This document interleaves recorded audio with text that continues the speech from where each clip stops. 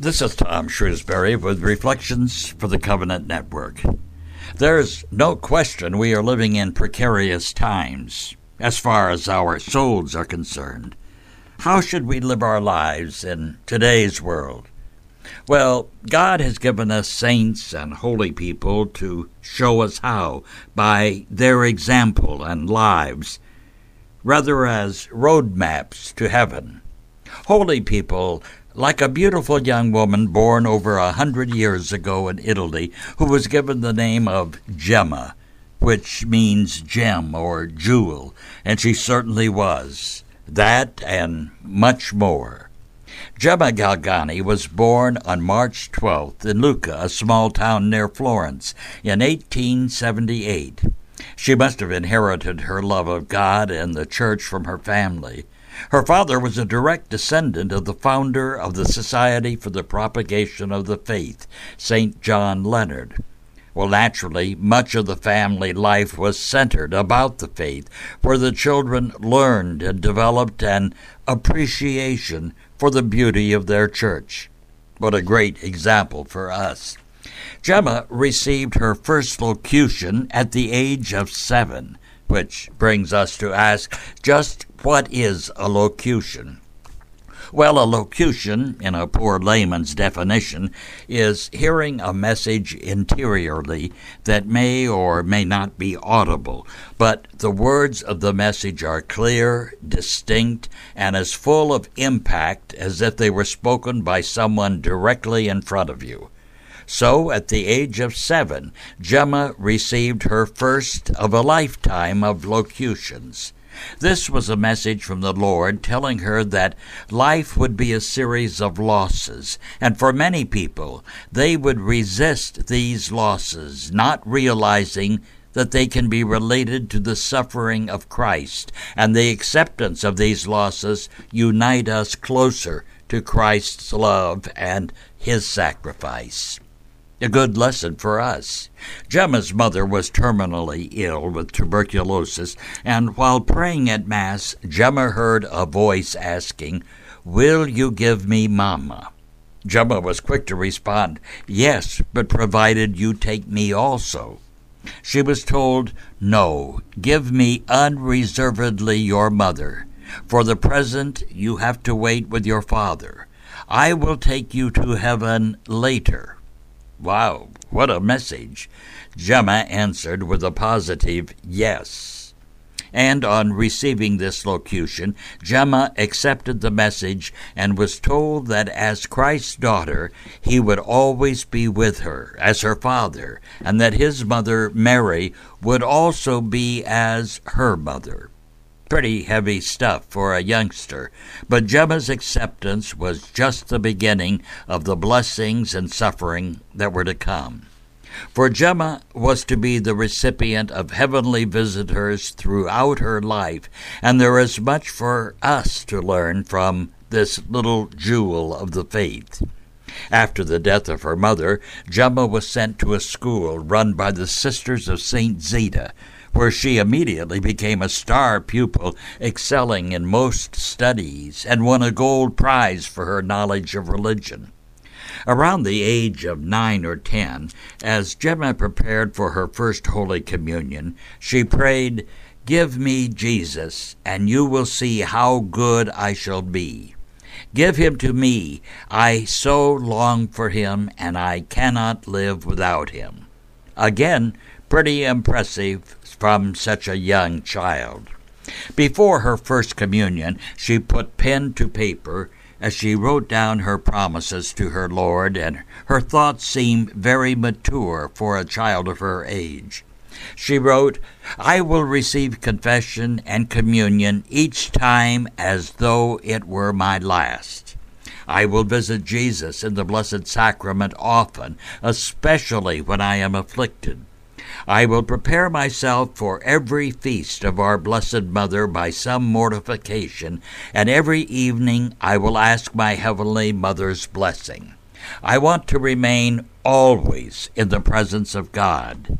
And every time the clock strikes, I will repeat 3 times, my Jesus, mercy."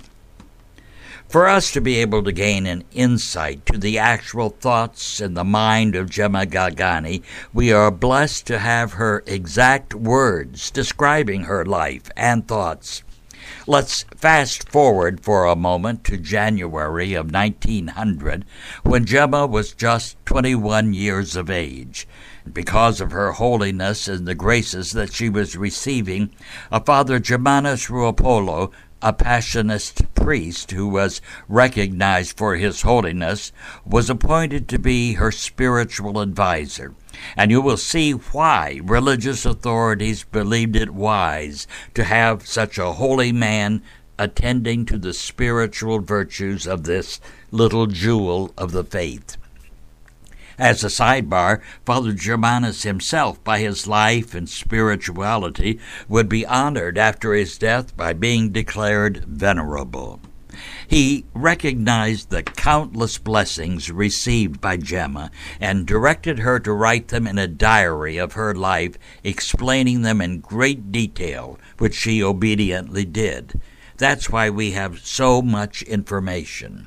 And if you travel to Rome, you can see her diary, which survived the devil's anger in its contents. Gemma was the recipient of many visitors from another world, both heavenly and diabolical. For example, her diary was kept in a bureau drawer, and Gemma reported seeing what appeared to be a demon enter through the window. Because of the many visions, she didn't give this much thought until she later went to get the book. It was gone. All the pages vanished into thin air. Father Germanus was horrified, but recognized how angry the devil must have been because of her spirituality. Yes, the devil.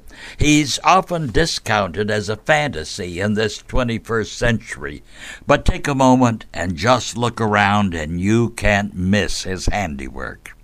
Well, Father Germanus performed the rite of exorcism, and the diary was immediately restored to the bureau, but not quite in the condition it was before.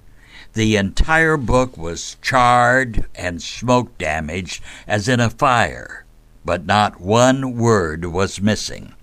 We'll leave it to your imagination where the diary had been taken.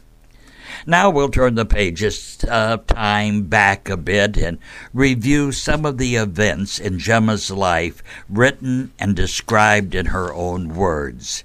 She told of her mother's final illness, and she would scarcely leave her side. Her father, fearing Gemma would contract the same illness, sent her to live with her uncle. It was while she was with him that she learned of her mother's death, and a little later she returned home only to be sent to St. Zita's Institute. She was overcome with a desire to know more about the life of Jesus, and particularly his passion. In her letter to Father Germanus describing her first communion, she wrote, "I do not know how to tell what passed between Jesus and me at that moment. Jesus made himself feel very strongly in my body, in my poor soul. I understood at that moment that the delights of heaven are not like those of earth. I felt myself overcome by the desire to render that union with my God continually." What a beautiful thought she gives us, particularly when so many of us march down the aisle for communion, taking the Eucharist for granted while thinking of today's activities or where we're going for lunch after Mass. Well, she felt also that God was calling her to be a religious, a passionist nun, but that was not to be. At home, Gemma was filled with love for the poor and frequently asked her father for money, and when he gave her a few coins, she would run out and look for someone in need. If he refused the coins, she would take food or other items to give to those having difficulties. Her confessor told her to stop doing these things, and in obedience she complied. But when she would go out and see people in trouble, her inability to help them was so stressful to her that she soon stopped going out at all and lost all desire for fine clothes or things for herself. One of the nuns teaching her could see through her demeanor of a great burning desire to serve God and took Gemma into her arms, saying to her, "Gemma, what graces Jesus has given you." She later made 2 more resolutions that would become a part of her daily life. First, she would promise to visit Jesus in the Blessed Sacrament every day and speak to him more with the heart than the tongue. And secondly, that she would try harder to refrain from speaking of indifferent things and speak rather of heavenly blessings. Gemma had a good teacher in one of the nuns who led her along God's path for about 6 years before her death in 1887. Gemma would write of her teacher, "Under her direction, I began to have a desire to pray more. Every evening, as soon as school was out, I would go home and shut myself up in my room and recite the entire rosary on my knees, and during the night I would get up for about a quarter of an hour and offer my unworthy soul to Jesus."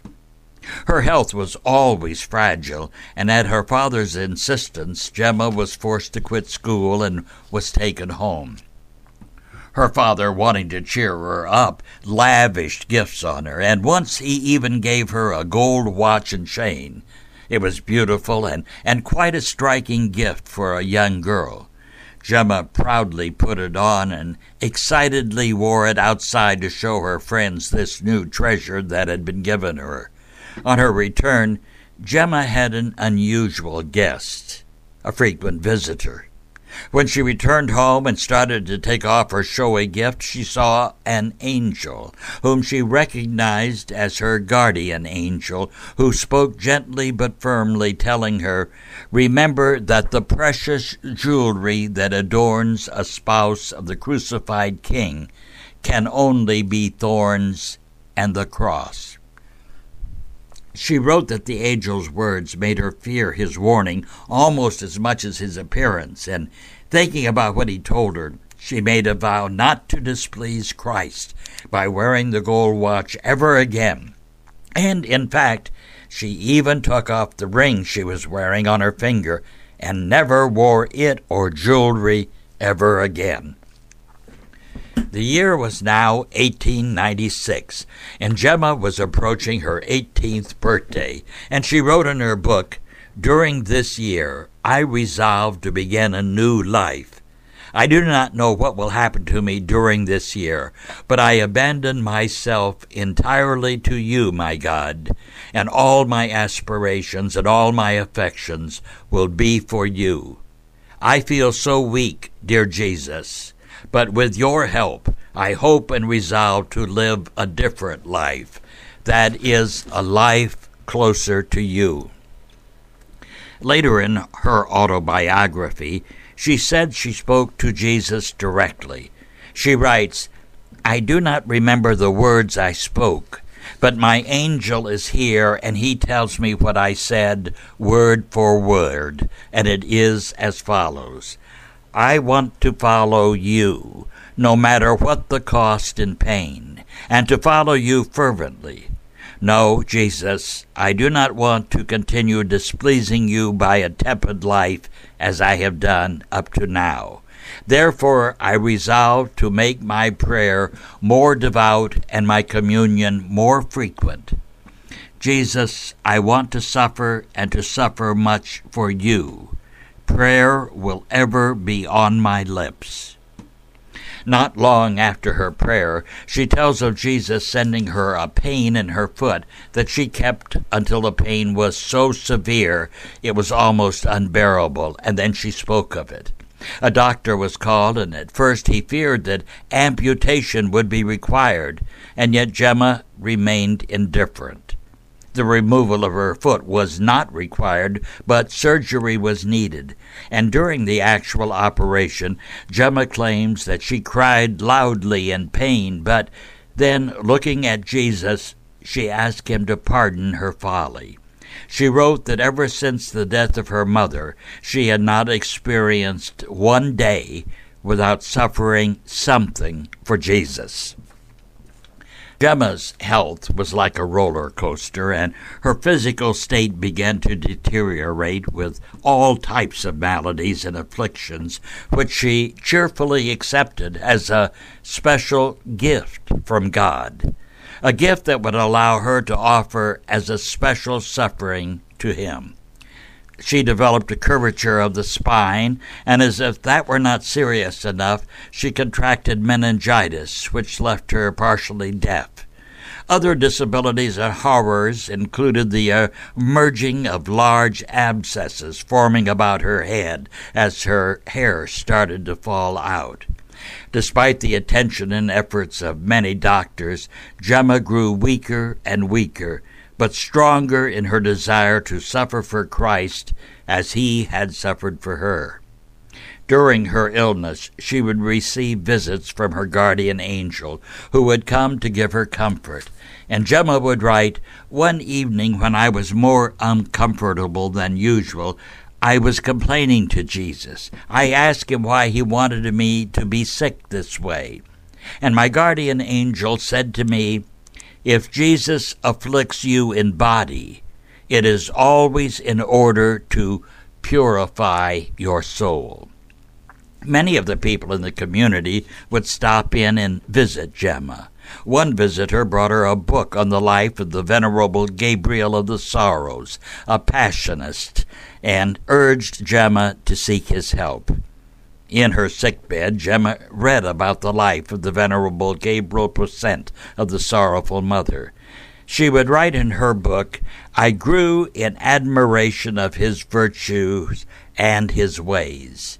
She continued, "My devotion to him increased. At night I did not sleep without having his picture under my pillow, and after that I began to see him near me." She would add, "I don't know how to explain this, but I felt his presence. At all times and in every action, Brother Gabriel came to mind." Now at the age of 20, it appeared to all that Gemma had suffered as she wished for the Lord, but was now on her deathbed. Little hope was held for her recovery, and a novena for Gabriel's intercession was started. But at midnight on February 23, 1899, she heard something familiar. It was the rattling of rosary beads, and as she looked up, the Venerable Gabriel Procenti was appearing to her. He said to Gemma, "Do you wish to recover? Pray with faith every evening to the Sacred Heart of Jesus. I will come to you until the novena is ended, and we will pray together to His most Sacred Heart." Blessed Gabriel assured Gemma he would come every evening until the novena was finished, and they would pray to the heart of Jesus together. For 9 consecutive nights he came, and every night he placed his hand on her forehead, and they recited the prayers to the Sacred Heart. And the prayers were heard. Gemma was cured. One can only imagine the joy and excitement from everyone around her. Before leaving her, Jesus said, "To the grace that has been given you this morning, there will be added many more greater ones." Her guardian angel appeared to her many times, preparing her for what was to come. Gemma was not happy when she could not receive the body of Christ every day, and the days passed and Holy Week approached. On Holy Thursday evening, Gemma started to make a holy hour. She alternated between weeping for sins and praying, and she felt suddenly that her strength was leaving, and found herself before the crucified Christ, covered with blood. She heard his voice say, "Behold these wounds. They have been opened for your sins, but they have been closed by your sorrow. Do not offend me any more. Love me as I have loved you." That may have been a message for Gemma, but it is also a message for you and me. Do not offend me any more.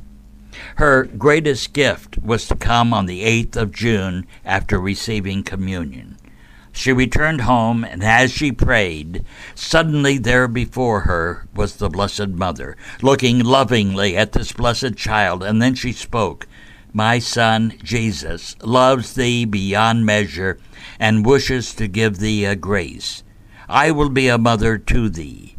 The Mother of God opened her mantle and covered Gemma within its folds. As she did this, Jesus appeared again with all his wounds open, but from these wounds no blood was flowing, and instead of blood there were flames. Gemma described what happened next. In an instant, these flames came to touch my hands, my feet, and my heart. I felt as if I were dying, and I should have fallen to the ground, but my mother, the Virgin Mary, held me up, while all the time I was protected in the folds of her mantle. She kissed my forehead and vanished. I felt great pain in my hands and my feet and my heart. Gemma had received the stigmata, the wounds of Christ on her hands, her feet, and her side. She had purchased this glorious gift from God by her prayers and with the suffering she endured without complaint, feeling that her pain was nothing compared to what Christ had endured for her. Gemma, in her short life, received many visits from Jesus, Mary, her guardian angel, as well as vicious assaults from the devil. But like St. Francis of Assisi and Padre Pio, Gemma was able to fearlessly say, "Let no man harm me, for I bear the marks of the Lord Jesus on my body." In 1902, Gemma offered herself to God as a victim for souls. Before her death at the age of just 25 years, Gemma uttered, "I seek nothing more. I have made the sacrifice of everything. Now I prepare to die. Jesus, I recommend my poor soul to thee." And she left the pain of this world for the treasure. From her life, she left us with examples for us to follow, such as the love of personal prayer and the explicit joy in communicating directly with God, not just on Sundays, but every single day. She left us with a hunger to take part in the sacraments of daily Mass and frequent confession. She would have been less grace-filled by missing either. She caught a closeness and familiarity with our crucified Lord, our Blessed Mother, as well as God's angels and saints, who are just a prayer away. She spoke with them as we speak to one another, and most importantly, to suffer cheerfully for what God sends us, because that brings us so much closer to the crucified Christ, which opens the gates of heaven. Gemma's spiritual advisor, Father Germanus, is quoted as saying, "I don't believe Gemma ever committed even a venial sin." He wrote about her last suffering illness. He tells how she was graced by heavenly ecstasies as well as diabolical attacks, in which she was repeatedly tormented by Satan, and then the Lord would come and console her. In the last weeks of her life, she was almost completely unable to eat and was only able to consume minute amounts of liquids. She was described as wasting away to little more than skin and bones, and she was losing the ability to see. While being attended by nuns of the Passionist order, she heard one speak of her suffering. "It's more than she can bear." Gemma overheard her and muttered, "I can bear a little more." 4 or 5 days before her death, a strange phenomenon occurred. Although wasted away in body, she became almost too heavy to lift. It often required several strong men to move her. Perhaps she too was carrying the sins of the world. Her only consolation was the Eucharist.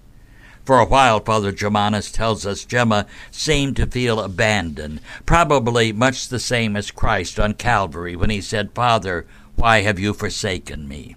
But then Gemma began to smile and spoke. Now it is indeed true, nothing remains in me, Jesus. Jesus, I recommend my poor soul to you. She quietly spoke again, and her last words were, in manus tuus, into your hands. And then she left the world. While she was never able to achieve her goal to be a Passionist nun, one of the sisters saw to it that she was buried in the habit of a Passionist sister. At her funeral, the presiding priest said of Gemma Galgani, she winged her flight to heaven on Holy Saturday, the 11th of April, 1903. And looking at her casket, he added, live thou with angels, holy soul, and pray for us. Gemma was beatified by Pope Pius XI in 1933 and canonized as saint by Pope Pius XII on May 2nd, 1940. Father Germanus later said of Gemma, though she kept her eyes downcast most of the time, she was exquisite to behold. She was totally detached from earthly things and kept her mind and heart totally focused on God. Her life was an example to us all. Saint Gemma Galgani, a beautiful jewel in the garden of God, pray for us. This is Tom Shrewsbury with Reflections for the Covenant Network.